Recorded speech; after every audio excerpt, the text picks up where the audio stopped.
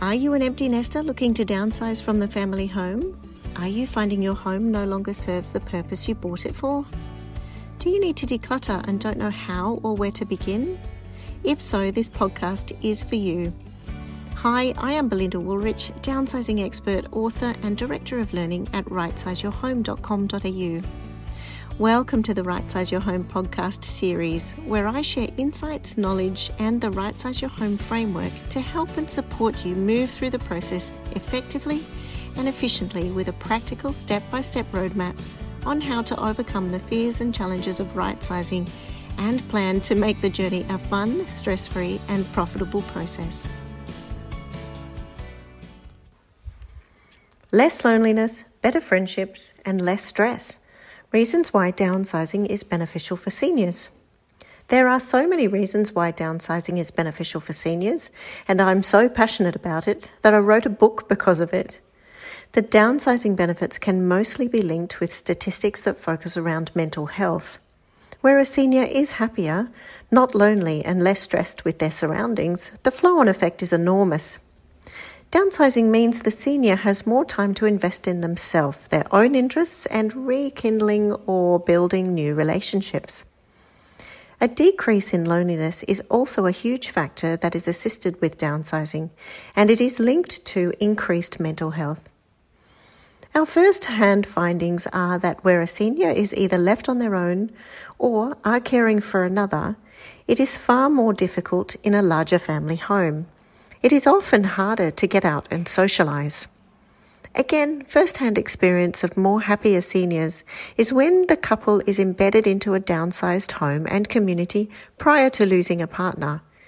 It works so much better when the couple is established with their networks and home prior to the event. Seniors will enjoy more freedom to move around and take time out for travel and spending time with relatives and friends. If a senior is caught up in a larger home with maintenance issues, for example, and having a struggle to get out into the car to go anywhere, travelling to see people becomes a barrier to investing that time, again contributing to raised stress levels.